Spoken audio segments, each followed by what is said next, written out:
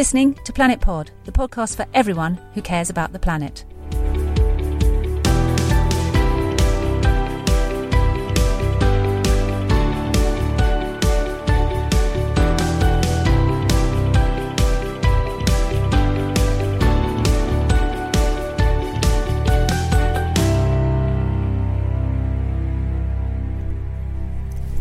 Well, we've come to Bristol today, following on from our visit to Aston Martin.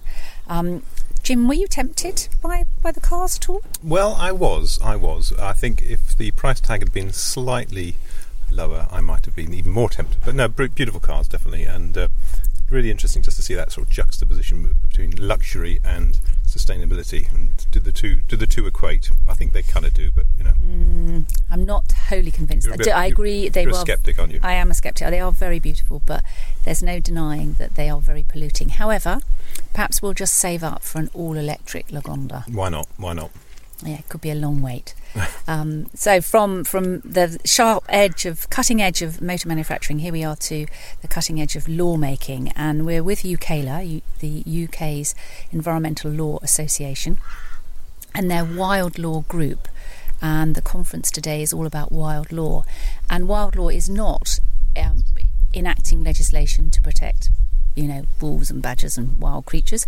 It's much, much more complex than that, and it's to do with understanding and really, I feel like, empowering nature to have its own voice in our system, isn't it? It is, and it's a fascinating subject in itself, but just this whole idea of how something that's inanimate can be assigned rights, so wild places or natural features like mountains and rivers. I mean, how can they have rights? And that's kind of what some of today's discussion is going to be about, isn't it?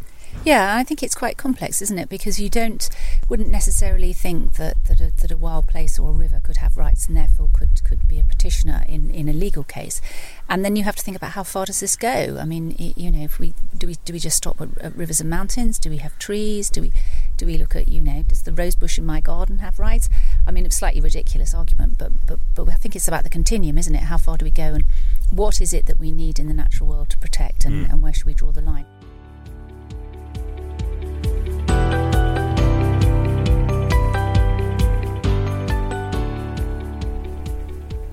So we've now come out of the conference, which has been fascinating, and we're about to pull our guests together around the table. So for the podcast, we'll be joined by Shahana Gomez, who convened the Wild Law Conference, Natasha Bradshaw and Emma Bean, who've been working on the concept of public trust doctrine in relation to UK rivers and the shoreline, the waterfront, Ronan Kennedy from the University of Ireland in Galway, and Colin Robertson, who has worked a lot in New Zealand around the issue of rights of Mother Earth, looking at whether or not national parks and rivers can have status in law. Fascinating discussion ahead. Welcome to Planet Pod. Today we're out on the road again, and I'm delighted to be here at the UKLA Wild Law Conference, discussing the whole issue of wild law. And I'm absolutely certain for many Planet Pod listeners that wild law isn't necessarily something you've thought about, and if you have, you probably, like me, have no idea what it means. So it's fantastic to have a group of experts and leading thinkers and practitioners in the field around the table today. And I really wanted to just kick off with trying to get some sense of what we mean when we talk about wild law, some attempt at a definition. It's an enormously complex subject, and naturally we can't do it all in the space of one pod. But just to kick us off, Shahana, you're convening the conference today. Can you really, if you can, explain to people in simple terms what wild law is? What does it actually mean? Well, I like to think of it as rewilding the law, but it's really about a paradigm shift, if you like, to a different way of doing law. So at the moment, law generally, our legal system, is anthropocentric or human-centred, in that it caters for human beings, but it doesn't really take into account the ecological reality that we live in, with the natural world that surrounds us. Or it only does that in terms of how it serves us and how and in terms of our relation to it. But for me, wild law It's about shifting that focus to include nature as having an equal right to exist as we do. So it's a sort of earth-centred approach. Okay, but it's more than just pure lawmaking, isn't it? Am I right in thinking it's actually a kind of almost like a moral philosophical approach to law and trying to get a better sense of balance within the legal system, but also in terms of looking at the needs of our very precious and fragile planet? That's quite a big shift in the way that laws are made and enacted and challenged and brought forward through the legal system, isn't it? I mean, that requires everybody who's involved in perhaps in environmental protection or in the world of environmental rights to think very differently about how we could use law as a tool to protect the planet, as opposed to how we protect perhaps the interests of big business or corporates or those who perhaps want to damage the earth for financial or political gain. So do you think is there a general sense, both in the UK and wider, that this is a movement that's gathering pace? Is this something or is it something very specialist? There's a group of very specialist people, in the room next door to us. You can probably hear them, who obviously got a great interest in this. But just generally, I mean, amongst colleagues around the table, is this something that's getting a bit of momentum across the world? I mean, or is this just something that you specialists only think about? No, I think this is something that is developing and moving at a relatively rapid pace compared to the past few years. In that you can see traces of these wild law ideas in international and in national and a number of different countries. So the most significant instances of it internationally is that the idea that nature has rights is actually mentioned in the preamble to the Paris Agreement on climate change. But there are also it's also mentioned in the Ecuadorian constitution. There is legislation in New Zealand that essentially recognises the rights of rivers and national parks. There are court cases from India that ascribe legal personhood of a certain sort of limited kind to rivers and glaciers.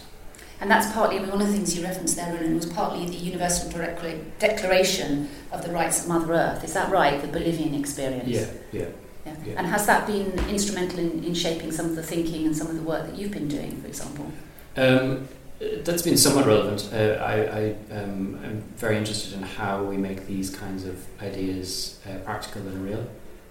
And I agree with you to a certain extent that this does involve thinking about things in a very different way, but I also think that we already, both people generally and lawyers particularly, are comfortable with the idea that there are things other than humans that have rights within the legal system. The obvious example are companies. We deal with companies all the time. Lawyers work for companies. These are not, they're people within the law, but they're not people in any real sense, and yet we're completely comfortable with that idea. Yeah, the idea that a company is an entity and therefore can have be represented in court. Yeah. But wild law takes that one step further, doesn't it? That talks about rivers and perhaps forests and areas actually having that representation.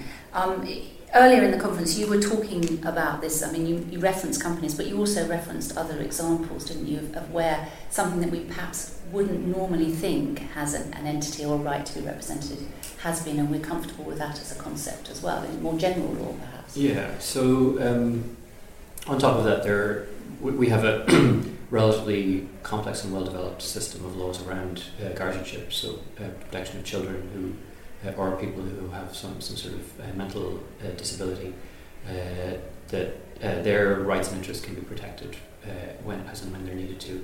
And in the particular Irish context, what I was talking about earlier was some court cases from the late 1980s where the courts were willing to allow campaigning organisations to represent the rights of the unborn in court. And we know that's been quite a contentious issue, hasn't it, for many people, because of course it goes across, the law is never neutral. It's informed by our own prejudices and views and beliefs and philosophies. And I should imagine that some of the aspects of wild law that we're discussing today and that we've read about are themselves quite controversial or quite challenging for both states and individuals. Do you see any real, what do you think are the real roadblocks to making some of this this wild law movement better known and actually having more impact? I mean, are there roadblocks, or is it just that people don't know about it and they need to know? I think it's a mix of a variety of different things. I think the extent to which there is public awareness of it is probably relatively limited still, but it is gaining a lot more attention in a lot of circles in the past few years. I think there is that idea of a mind shift. Shannon talked about a paradigm shift. It is about lawyers, policymakers, and the person on the street actually reorienting the way that they think about the world. I don't think it is that much of a jump. As I said, if you can think about a company as being a person, at least in some limited way, why can't you think about a river or a tree as being that? But I think there is also a big roadblock behind that, which is that once you get beyond the sort of technical detail of how this actually works in a legal context, which is the sort of thing that lawyers are concerned with, really what you're talking about are very significant and difficult value questions and questions about what our overall political and social goals are. And those are big issues for the environmental movement, whatever we return. Yes, and there are links, of course, to the human rights movement as well, aren't there? There's a lot of crossover and read across and the relationship aspects of human rights law and wild law. Colin, you've particularly been involved in doing just that, haven't you? Putting together a case to make a river, have a right. But that was in New Zealand, am I right? That's right. Having been a member of the UK Wild Law Group now for a number of years, and our discussions which we've had on legal personality for nature, rights for nature, we became aware that the New Zealanders had enacted a new law. And this was a law in 2017, which goes by the partly Maori name of Te Awa Tupua, the Whanganui River Claims Settlement Act, 2017. And this act is interesting for us because we have heard about legal personality for nature and rights, but we want to see what does this mean in practice? What can you actually do? What is being done? And the situation in New Zealand is very interesting because there has been conflict. It's a colonial environment, an indigenous community with a different culture, a collective community, heavily rooted in nature, and then the European, in particular British and English law applying in New Zealand. And so we have this law which is a combination, a hybrid between an English law legal base and a Maori cultural superimposition. And the law takes the form of a settlement. And it's culturally important because the Crown acknowledges the failures towards the Whanganui River and towards the Maori people, the Maori iwi or tribe in the region, and it accepts. And it also sets up, as part of the settlement, the legal personality for the River Whanganui. And it gives it this name, but then behind this name it sets up a whole, if you like, bureaucratic administrative structure, which is a sharing, if you like, of power and responsibility between, on the one hand, the European side through the Crown, and on the other side, the Maori side through the Whanganui iwi. And each side can nominate a representative who acts as the face, the human face of this legal concept. And behind that, they have a very complex and very sophisticated and subtle structure involving trusts, involving funds, involving integrating the system into the whole New Zealand legal system. It's a charity, it's a public body, it pays taxes, and it also manages land because the Crown transferred the bed of the River Whanganui to this new entity, so it becomes a landowner and a property holder. And what is interesting about the New Zealand legislation is that it doesn't change property rights. So private property is not affected directly, except insofar as provided for in the legislation. And that means that we have here a text which is an extension of English law conceptually, and where we can say there's the Maori dimension, which is not relevant to us, but there are principles, there are methods, there are techniques which they've used, which we can study, and we can see whether they're relevant to a British context or not. You're listening to Planet Pod, brought to you by Akil Management and the Planet Mark. Do get in touch with us. You can tweet at planet_pod, or visit the website theplanetpod.com, where you can subscribe to the pod and download earlier episodes.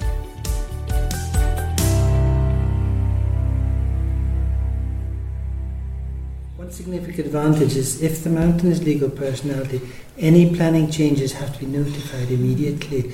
That means the local to the mountain. Yes. That means the local people find out immediately, yes, exactly. and That's can a get really good in point. at the very beginning. Yeah. Whereas at the moment, it's only after a decision has been made, and then you're into judicial review, which you, quite frankly, is on procedural issues. I love that. You might have to notify the mountain. Exactly. And wonderful this idea. this was, if you like, in our discussion, this was actually one of the key... That's a really key point. In my research on UK coastal governance, the key point that's coming out is the need for more bottom-up and more leadership. And so those two things contradict, but actually they don't when you look at it from that angle. Yes. Because if the local communities have to be involved in the decision-making process, Yes. they are therefore put into a role of leading. Yes. Fascinating. And there's a loop in planning law that requires all legal personalities to be consulted. Is that what you were saying? I'm assuming anyone with an interest, I'm not a planning lawyer, but I would imagine anyone with a direct interest must be notified. And because mountains don't exist, but if they're a legal person, they have a direct interest, therefore they must be notified. Therefore you have to tell representatives, therefore the whole community knows. But I think that if we are looking at it from whether it's an English or Scottish or Welsh, Northern Ireland context, I would say we start firstly with where we are, what the local needs are, and then we build up from that and we take what is necessary. And we know that they already have river trusts and such like, which are very, very active. So we have a lot of experience in these matters and a lot of methods, and we can build on this. But I would just like to say that the underlying feeling is that we have had environmental law now since the 70s. It has done a great deal to reduce pollution. I think of environmental law largely in terms of chemistry. But the problem is that it addresses individual issues. It does not address the whole problem, the collective, the holistic issue. And this is what wild law seeks to remedy. So it's a reaction against a felt and a very real need. And people experience this at a personal level in their own environment. And from a legal point of view, we're also trying to introduce what is ecological law. We're trying to build the foundations and principles of ecological law. And this is work in progress. It'll take time, but there are a lot of people who are very anxious to work in this direction. I mean, that's fascinating, your example that you gave there of the river. I mean, so many different issues involved in what you've just said, cross-cultural issues, linguistic issues, that relationship of the kind of colonial, post-colonial relationship. But actually, as you've just described it, I can see that playing out here in the UK because, you replace perhaps the Maori community for a local community who may have been responsible for their local environment for many hundreds of years, particularly in a rural environment, and the needs of people around the environment that they live. So I'd really like to explore that. But before I do that, I just wanted to pick up on some of the things you were saying about the sense that, you've given the river a personality. So it's not the river that obviously it's being administered by people on behalf of the river. So, I think that's quite a difficult concept for people to grasp, that perhaps a river would have rights. And that does take us into that whole area of where do we stop, where do we start? If we play it out, does that mean that all landscapes have rights? And how do we manage that relationship between the needs that we have as people and communities to use the land for sustenance and various things, and how we respect those rights? So that's quite a difficult, complex, fragile relationship, isn't it? Or could be, potentially. It's very interesting. And the way I look at it is to say that I would like to start off with pilot projects, because there are issues here which we don't know all of the details. Some people have a lot of experience in certain ways, but we're trying to take this starting point of a mountain, as they've also done in New Zealand, or a river, and they're once looking at the whole ecological environment, including people, and especially including the locals.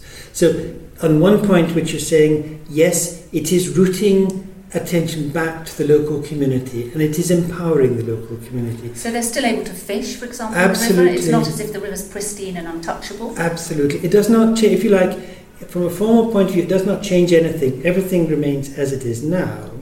It is just that you say, well, let's take the viewpoint of a mountain. I like to think of Ben Nevis. I wrote a little article, and there was interest in it and so on.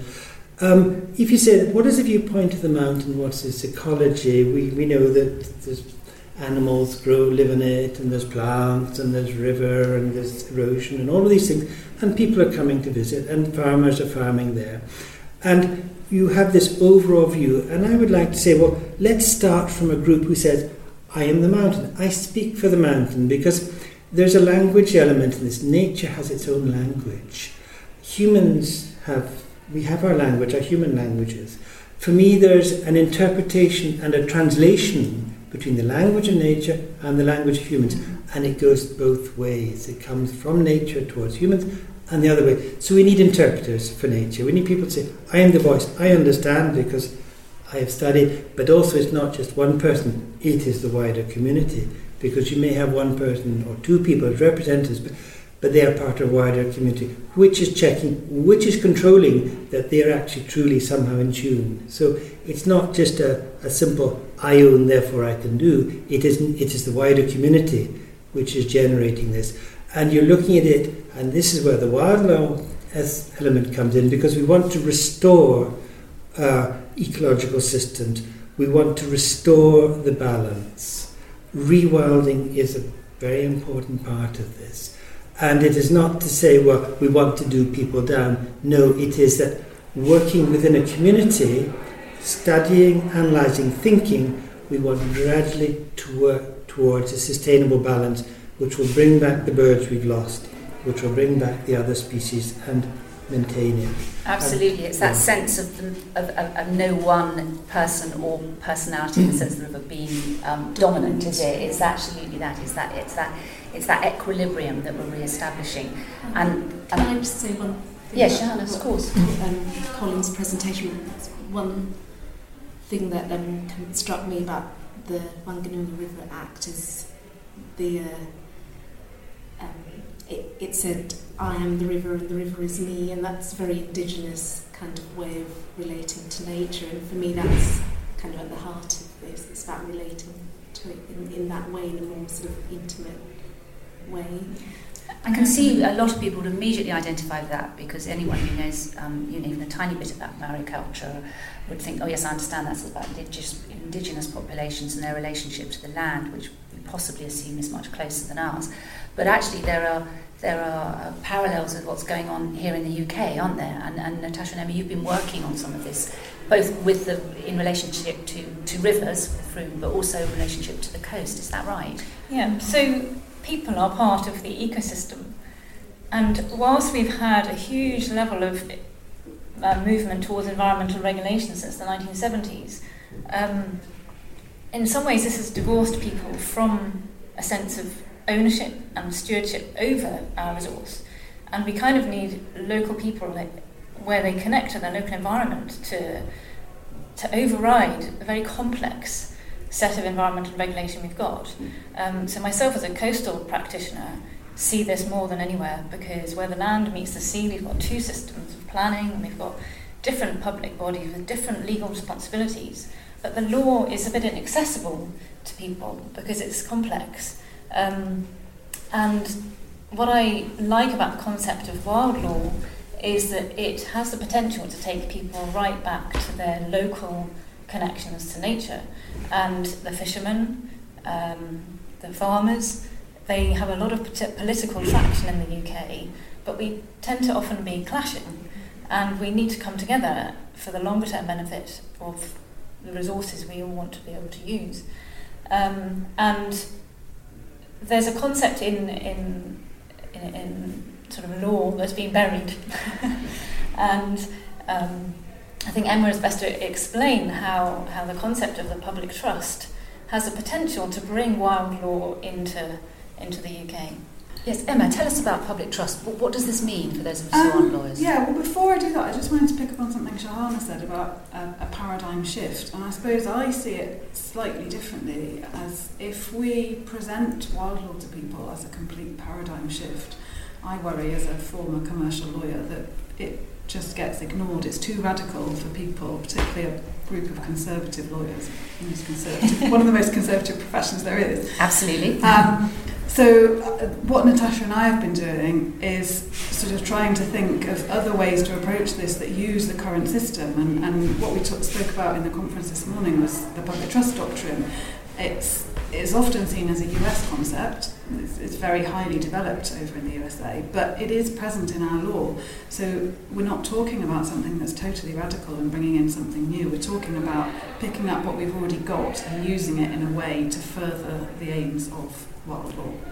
And what is the public trust doctrine? Okay, so it's not set down anywhere in particular. You can't go to a particular statute and find out what it is, but it's based on a general principle that certain resources, like we talked about the sea and coastal areas, are inherently common resources, and so they need to be managed by the state to protect this public interest in them. Doesn't necessarily mean they have to be owned by the state, but any private ownership interest in them needs to be managed by the state to protect the public interest. Can you give me an example of where that might be working in practice? Okay, so for example, my research is looking at fishing. So there's a public right to fish in the UK. We can all go and fish in the sea, and if you owned a beach, for example, you can't stop people from fishing on the foreshore. There's various things you could stop them to do, maybe accessing, but in terms of fishing, if they were to sail over your land while the tide was in, you couldn't stop that because that's the public right.